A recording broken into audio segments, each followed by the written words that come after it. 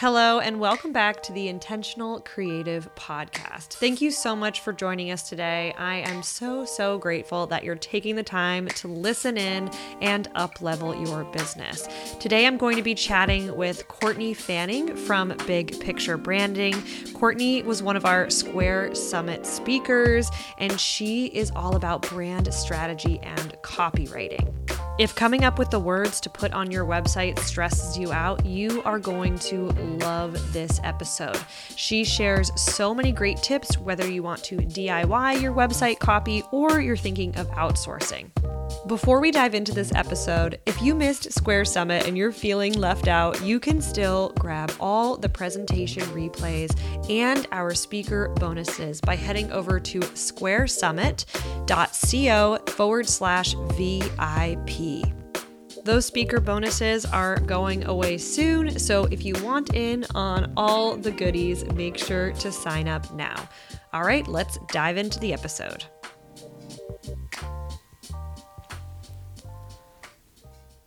Hi, Courtney. Welcome to the Intentional Creative Podcast. Hi. I'm so excited to have you here. Why don't we start by just having you introduce yourself and tell us a little bit about your business? So my name is Courtney Fanning. I am the founder of Big Picture Branding, which provides brand strategy and copywriting for purpose-driven creatives. So just basically anyone who gives a damn. I help online entrepreneurs wrap their heads around what they're trying to build to create differentiated messaging that resonates with the clients that they're trying to reach out to. I love that. And how long have you been a copywriter? Well, let's see. I've been running Big Picture Branding for about 3 years now, but I have a marketing background. Well, I actually started in book publishing way back in the day. I went to school, grad school for book publishing. So I have a literal master's degree in how to sell stories. That's what I like to tell people, at least. Makes it seem more legitimate. But I then worked in book publishing marketing. And so that encompassed digital marketing and copywriting and all of that good stuff. And then eventually I, like most people, went through the whole corporate ladder scheme and was like, I think I'm ready to start my own business. I think I'm going to do this. I'm going to leave and try my own thing for a while. And here I am. Yeah, I feel like so many of us have gone through that journey of having that realization of we feel the need to go out on our own. We just feel that urge. And then we slowly build up to a point where we have to take that leap. We have to make that change in our life and we have to jump into this new thing. Was there any fear around that for you? What was kind of that force behind you that made you want to do that? So I think I got to a point where I felt like I just wasn't learning anything. And I wasn't actually I would go home at the end of the week and be like, did I do anything this week? Like I'm accomplishing tasks, but did I actually make a difference to anything? And, I was seeing a lot of different things in the online business world. And it just seemed like people had their hands in so many different pots. And I love that because I'm multi-passionate. I like, I want to try things out and I love experimentation. So I think I had this moment of where I wasn't entirely happy in the job that I was in, but I knew that if I switched to a different company or a different role, it was just going to be more of the same. So I was actually just really excited to give it a go. I mean, obviously there was this fear of am I going to be able to pay the bills? Am I going to be able to feed my family? But luckily, my husband and I worked it out to where we were like, okay, let's give this a year first, just to get your feet wet. And at the end of the year, let's just reassess, see if you want to keep doing this. And luckily it worked out really well. It's had a lot of ups and downs though, in the last 3 years, not just because of COVID, but I think it was more excitement than fear. Yeah. And did you quit cold turkey? Did you do kind of like a half and half full-time job, side gig for a while? What did that look like for you? I love the idea of a bridge job. I think that's the coolest thing. I didn't do it. I kind of got to the point where I was so burnt out and not in a good spot and I was having a lot of workplace trauma issues. So I just had to go for my own health. But I know so many people who have done bridge jobs and it has been such a game changer for them because they're able to, for anyone who's in a job for a long time, there's a lot of stuff that comes with being in a corporate environment, and having that bridge job lets you heal a little bit and figure out, okay, who am I without this job? what do I really want to do? And so I've seen so many good success stories of people who do the bridge job. I, however, am a good case study for saying, screw this, I am going whole hog somewhere else. So I did that, but I did make sure I had some support systems in place. So I hired a business coach just to help me figure out, I kind of knew what I wanted to do, but like, what's my actual offering? What's my elevator pitch? What's my, go-to market plan, all of that stuff, just so I felt like I wasn't like, okay, I'm now waking up on my own. What do I do today? I had some structure there. I think that was really important. Oh, same here. Same as you. I just quit. I had a little bit of savings. And at that point in my life, I was in my early 20s. So I didn't really need a huge net to catch me, right? I was able to downsize my apartment. I was able to move to a cheaper area and just kind of hit the ground running with the little bit of client work that I had and build it from there. But I had no net. I just kind of leapt and hoped that it appeared beneath me. But again, a lot of it depends on your support systems and where you're at in business. So I think both ways of doing it are really valuable, but it also depends on your personality type. And I was kind of that same way. I just needed to get out, and I actually had a great workplace scenario, but I still felt the need to just leave. I had that urge, that burning desire to do my own thing. And so quitting was extremely difficult. It was really sad to say goodbye to everybody, but I knew that it was going to be a great move. But I love that you had a business coach from the very beginning. What was that like for you? So I worked with, shout out Michelle Ward, the When I Grow Up coach. She has a program called 90-Day Business Launch. And you have your one perfect day together. You do a lot of pre-work ahead of time. You have to apply to work for her. So you kind of have your ducks in a row, more or less, before you meet with her. And then you spend an entire day. I went at the time, pre-COVID, went to New York City, took the train down there. We were at a WeWork, and we were just holed up in one of their gorgeous little conference rooms with our little espresso drinks, just working out. All right, what's my business? Like, what am I actually here to do? Who am I serving? Let's break it down. Let's look at what's your pricing structure. I mean, like, we went like nitty gritty business plan. And at the end of that day, you walk away with your whole business plan. And then each month you had a set of goals and steps that you had to accomplish, so that by the end of those 90 days, I had a website, and which she kind of helped walk you through a little bit of like, don't forget to put XYZ on the website. And I was like, this is hilarious, because this is kind of my job. And yet I'm learning from this other person of like all the things I forgot to put on my own website.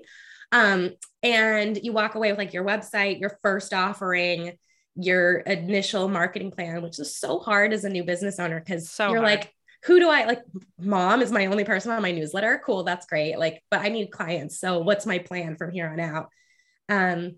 And it was with her actually that the seed was planted for me that I was probably not going to find most of my clients. Like, they weren't going to just know to come to me, because most people don't really understand what brand strategy is. They know what copywriting is, but they also don't know when copywriting comes into the whole process of creating your business's like website and marketing materials.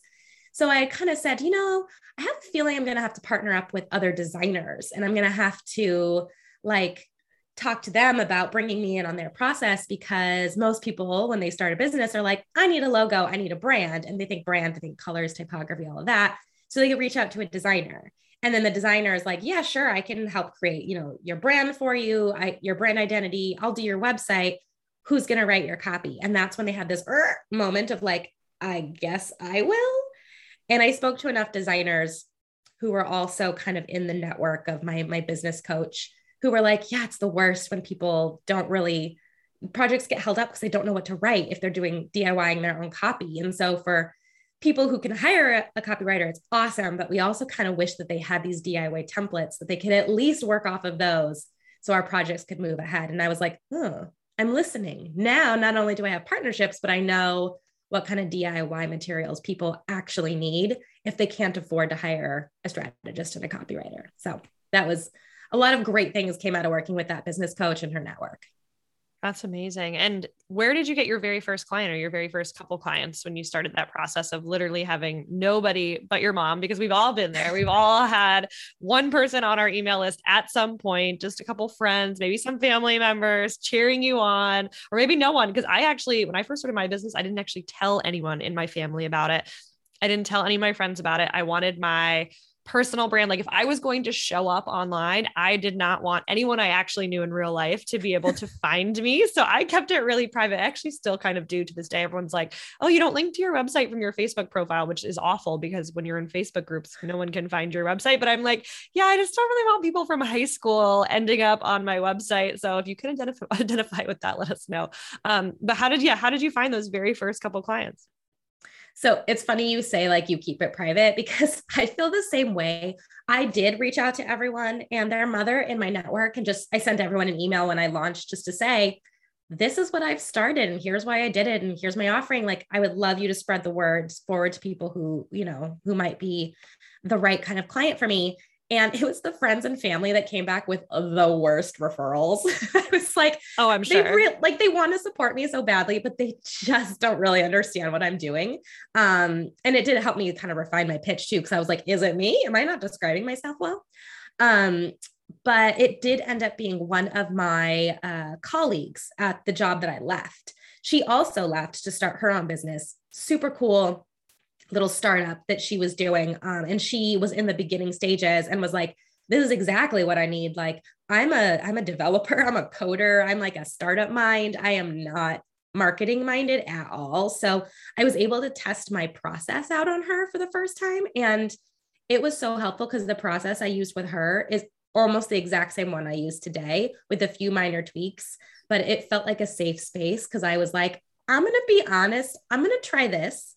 I don't know if it's going to work or if it's going to get us to the right result, but just bear with me and let's see how this goes. And she was like, this is totally fine. Like, we're supporting each other and I charged her, which was great. I recommend everyone charge your very first client, even if it's not your like go to full rate that you're hoping one day to have, but charge people because you need to get comfortable with money early. And that is something that I didn't realize was going to be such a challenge for me. Yes. Yeah. I feel like so much of confidence with money has to do with confidence in business, and the two have to be the same. I know, especially when you're not making a lot of money, that is the time when you actually need to be the most comfortable with it. Because if you're not looking at your numbers every month or comfortable talking about your prices, like those are awkward things. And like, I know for me on sales calls, when I'm meeting with potential web design clients, talking about the price makes a huge difference. If I talk about it on the call, I get a sense right then and there, listening to them talk, if they're comfortable with that price, if they're not comfortable with that price, if I need to justify, not necessarily justify, but show the value in that price more to really get them on board. So much more can happen when I say it out loud and we have a conversation about it, rather than just having this great discovery call and then sending them a contract 10 minutes later with a price that they're like, oh my goodness, I wasn't expecting that, or I had no idea that was coming. And so it is really nice to be comfortable with that and be looking at your numbers. I didn't look at my numbers for a long time because I was scared that they were not going to be good. And I didn't want to know what my expenses were, my income was, and what the difference was. I just didn't want to look at it. I was scared of those. So I highly recommend get comfortable talking about numbers, get comfortable looking at numbers and knowing how much you need to make. And I love that you said charge for those early clients and have a contract in place for those early clients, even if it's your friends, even if it's people you know, because that you still want to make sure that you're covered and you want to practice getting in the habit of doing business the right way and doing business with structure. So that's really cool that you ended up working with that very first person that you already knew and getting to experiment a little bit. I think that makes a huge difference. So then from there, did you start partnering with other designers right away? Did you keep kind of finding clients one by one? What did that look like? Yeah. So most of my clients to this day are split between referrals that come from mostly the design. I work with two different designers currently. Because people come to them kind of through their funnel and then they say, okay, well, what you need is like top to bottom brand design and copywriting and website design and development. So I'm going to get you on a call with Courtney. So they kind of wrote me into that process when they feel like I'm a good fit for the type of project. So a lot of them come from there, as well as some repeat clients, of course. And then the other half comes from SEO, people who are researching something and one of my many resources comes up and they're like, I wanted to refresh. I'm looking into how do you refresh a brand? How do you do this? And I found a resource and I wanted to talk to you about it. And I see that you also partner with designers, which is great because I don't just want a copywriter. I want to do my whole brand, like redo everything. So can you help me with that? So it's SEO, it's referrals with these designers that I partner with.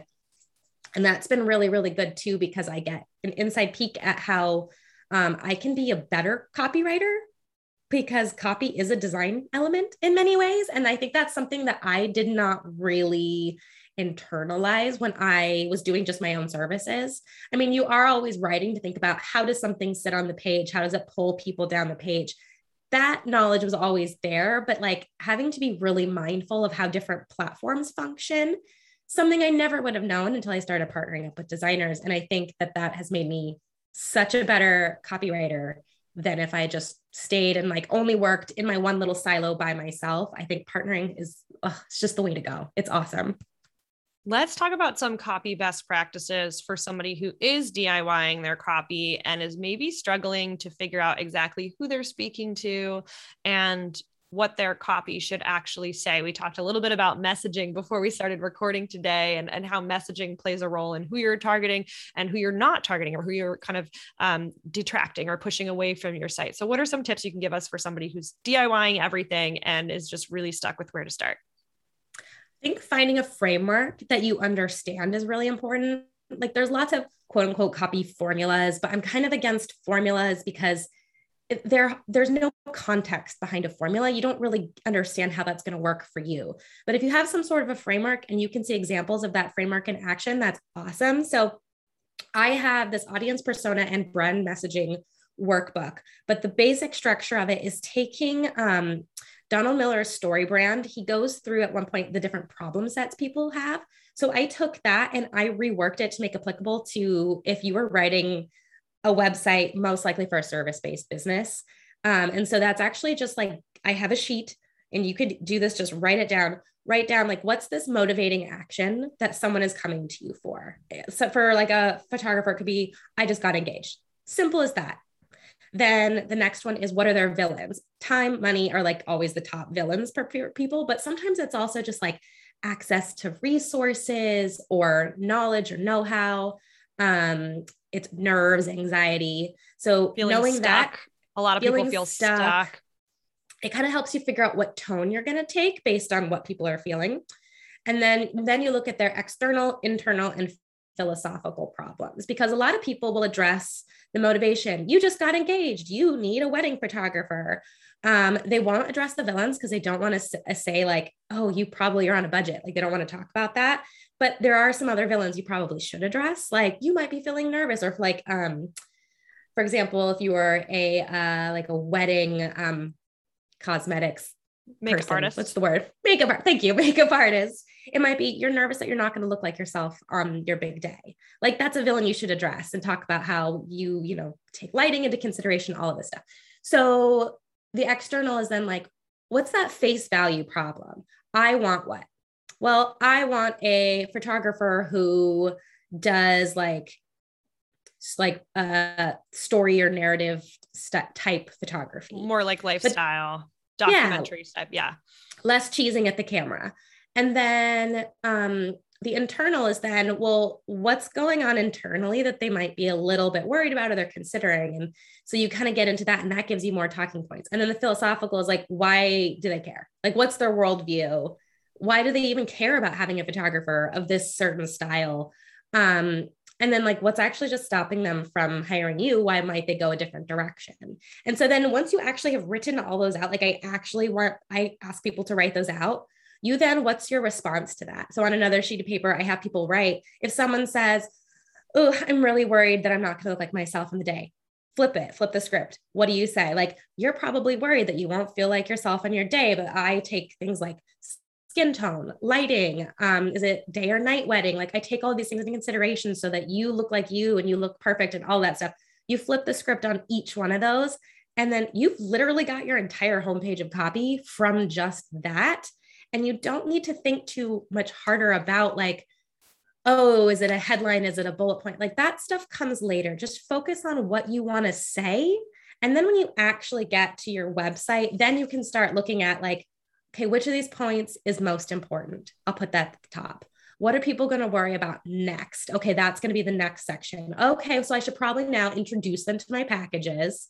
How can I like fork in the road them? Like tell them, okay, now it's time to make a decision. What should I put there? That's when you've already got all that stuff figured out. You just pull from it.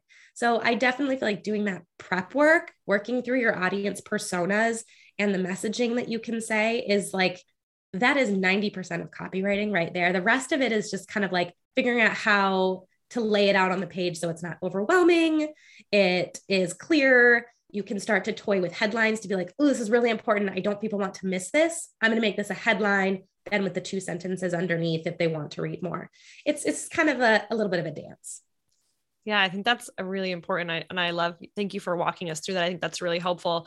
I'm going to tell you a couple of things that I personally struggle with that I think some of our listeners will struggle with too when it comes to copy. And this is it's funny because for clients, it's actually easier because I'll help clients with copy if they don't have the budget for a full copywriter, and I will just kind of help guide them. And I have like sort of a process that I help them walk through just to get some people just aren't even comfortable talking about themselves or talking about what they do in any capacity. So I try to kind of ease them into it.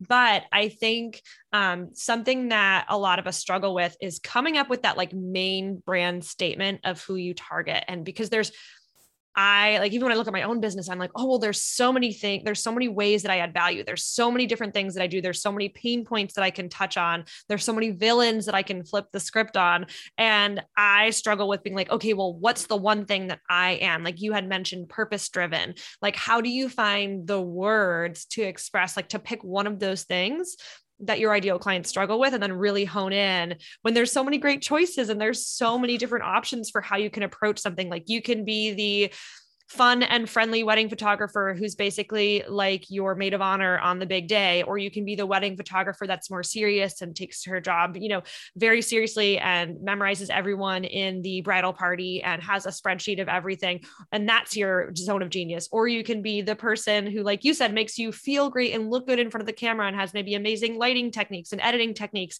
So like, how do you choose? Like, you probably can't be all of those things. I mean, maybe you can, but how do you choose, like, what is the value that you're going to bring to the table? Like, what is the personality that you're going to create for your brand?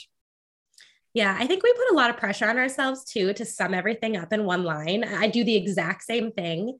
It's particularly difficult if you are in an industry where like coaching is one where my clients all have a really hard time with accepting what their sort of sub headline is going to be, because they want to sound so uniquely different. And at the end of the day, you're trying to sound uniquely different for your competitors, but actually your audience just needs you to be clear.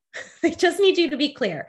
And so if there are other elements that you want to bring in, like, I'm a detail-oriented photographer focused on blah, blah, blah. Okay, cool. So they get it. You're going to be structured. You've got your act together. But then in another section, that's where you can introduce, especially in the bio section, if you have like a little mini bio on your homepage, which I always recommend that people at least show their face. Yeah. On the homepage before you actually dive into your about, is where you can insert a little bit of personality, and you can say like, I am all about the details, but I also love, I'm also like big into like fun and making this a great day and enjoyable experience for you.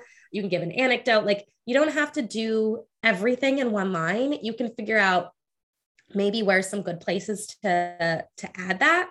The other thing is that you can think about, can pictures or design say those things for you? Because sometimes we want to say all the words, and I am totally guilty of this because I am a word person, when really you can, instead of having to say something, you can just put a picture that really shows you with a family and you guys are like laughing, really, like it's like a really hearty laugh that you can see in the picture, and it looks like you guys are having a great time and everyone's enjoying themselves. That is going to get that message across better than if you saying like, but I'm also really great and fun to work with. And testimonials are another thing where people can say like, I hired her because she seemed so detail oriented and she didn't miss a beat, but we also had a blast and she made me feel comfortable. Those things can say that stuff for you, but the one-liner is tricky. I don't think it ever gets easier. And I think it's okay to experiment too. Like, try a one-liner out for a couple months and tweak it, see how you like it. It's guilty. Don't put too much pressure on it. Guilty. Oh, I've totally done that and been like, you know what, this is feeling good. Like for a while, I love the word intentional. Like, obviously this is the Intentional Creative Podcast. So, and I'm a huge fan of it because I feel like personally in business, it's not that I floundered, but I just like, there were so many years where I just was doing these different things and trying these different things. And I didn't have a really set direction. I wasn't strategically making decisions and then seeing what the outcome was and then pivoting based off the outcome. I just was like trying this. And if it didn't feel good, I would try this. Didn't feel good, which was fine. Like we all need to experiment, but I wasn't being intentional about the directions that I was choosing. And so for me, when I made that change in my business to really decide, okay, I am going to make intentional decisions.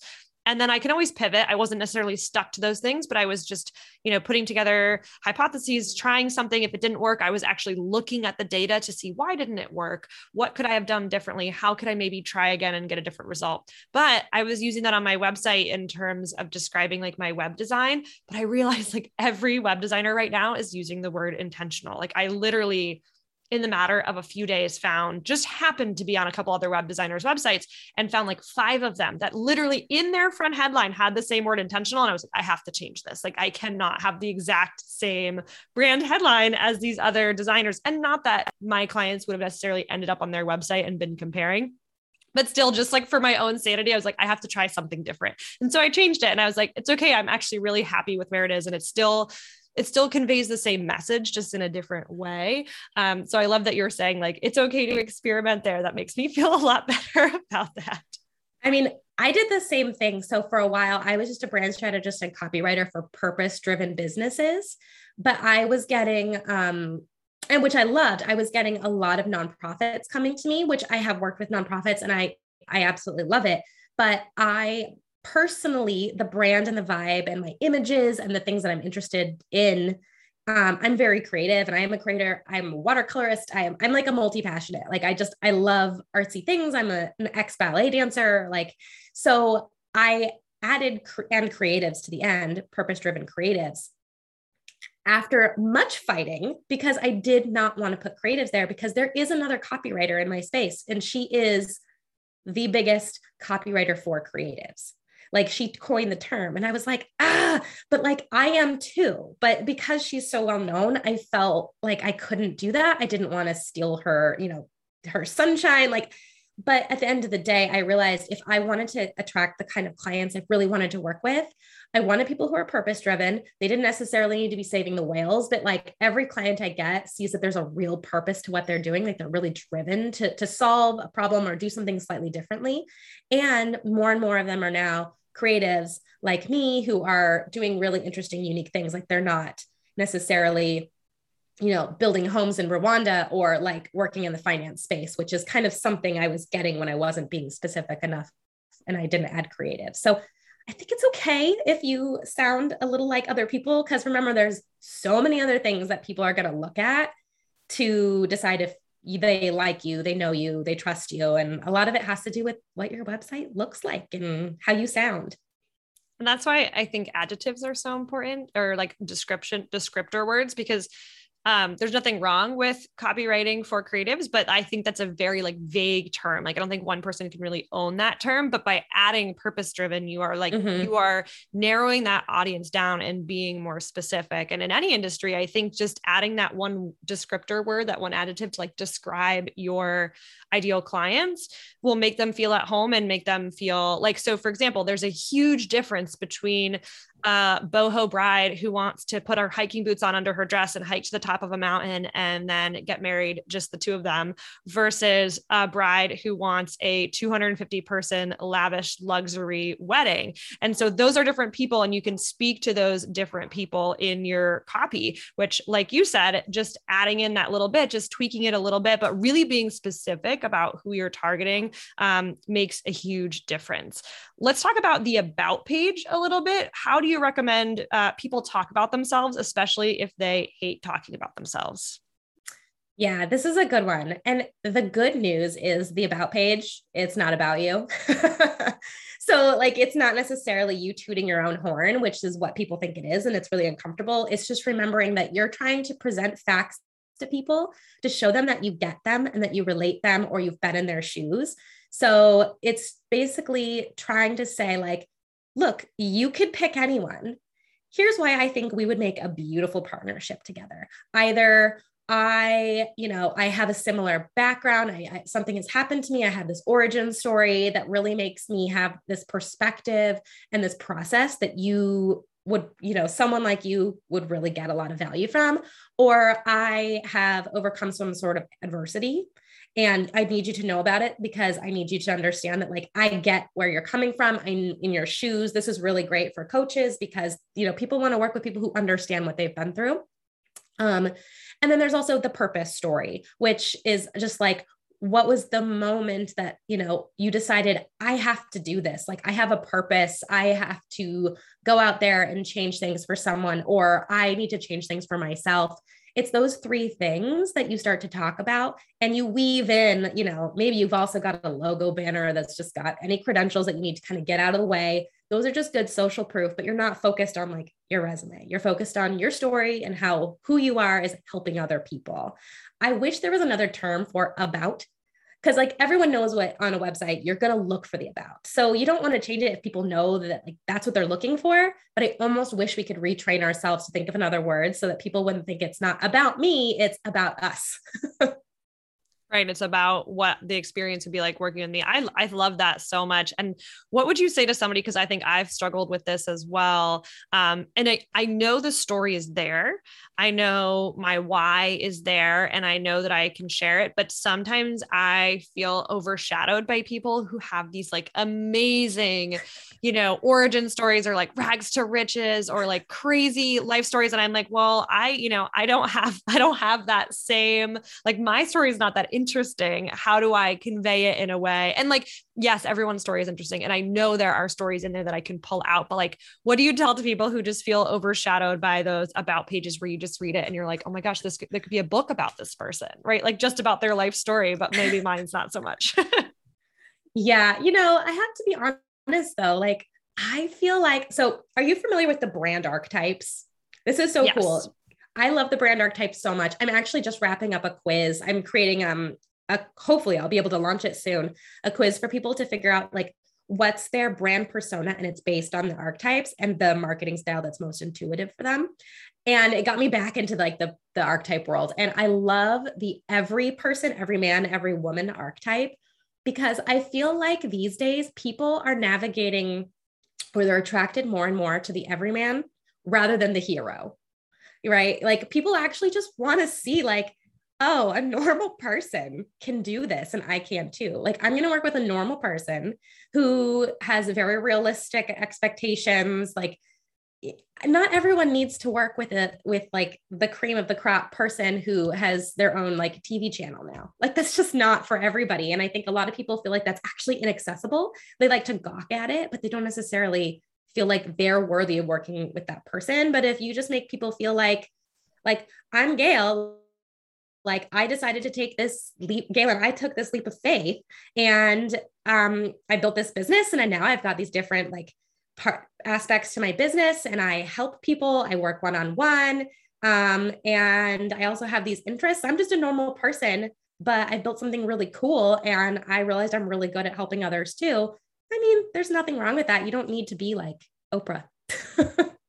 No, yeah, I appreciate that. And I think we just get into that comparison phase of reading people's amazing like Instagram captions or about pages or other things. And you just hear these like amazing journeys, amazing stories. And you're like, oh, how do I find that in my own life? But I like just finding like there can be power in everyday stories that just show that you're dealing with the same things that we all are and that we're all kind of going through it together. I think that's so powerful. What would you tell to somebody or how would you help somebody try to infuse more personality in their copy? Because, some brands it doesn't work for, some brands need to be a little bit more clean cut, but other brands can be super fun or could benefit from just really adding in that personality, their real, like how they talk personality into their website, because you want when somebody visits your website and then eventually gets on a call with you or gets to know you on Instagram stories or whatever it is, like you want there to be that seamless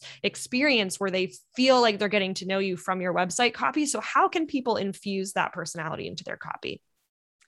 I think a lot of it is getting comfortable with who you are. And that's really hard because we don't have a mirror. We're not staring into a mirror all day, like looking at ourselves. We are lost deep in our heads and we cannot see ourselves. It is writing my own copy, like, oh my God, it is the worst. So it is hard. so hard to do. So I think though that something that has really helped for me, and I was reflecting on this actually in anticipation for chatting with you today, was the thing that helped me really figure out my voice is I started writing my newsletter.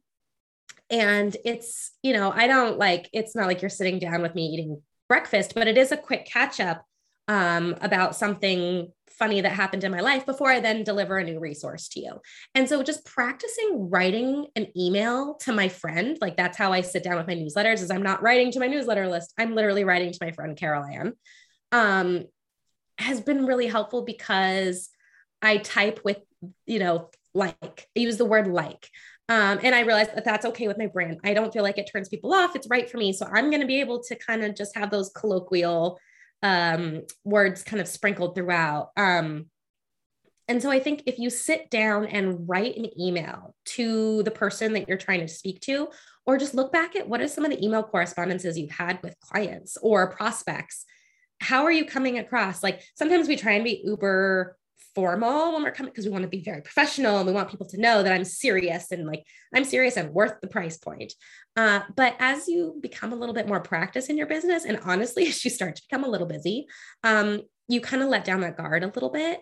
And I think the newsletter for me was letting down that guard and not trying to say the perfect thing, because your website, you're like, I want it to be the perfect words.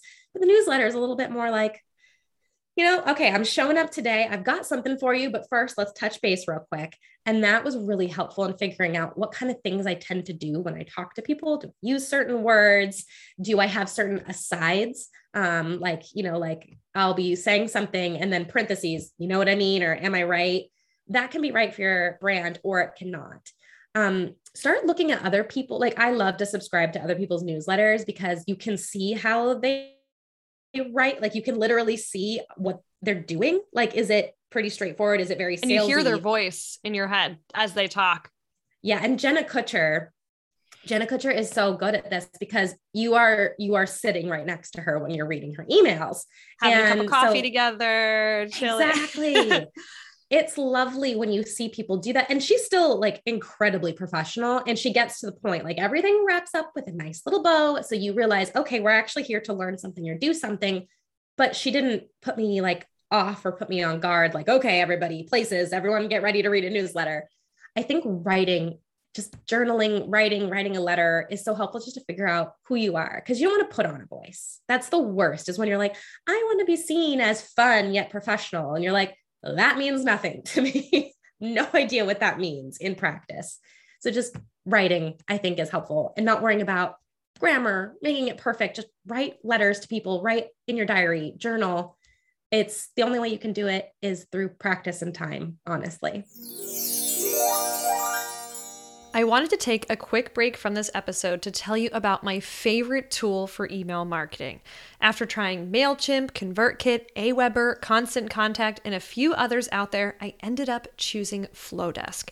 It's the perfect balance of style and functionality. They have lots of beautiful templates to choose from, and they make it super simple to create your own layouts from scratch, no tech or design skills required. You can create branded opt-in forms that easily embed on your website, organize your subscribers into segments, and create workflows to send a series of emails based on when somebody joins your list. I have to say that one of my favorite things about Flowdesk, though, is the price.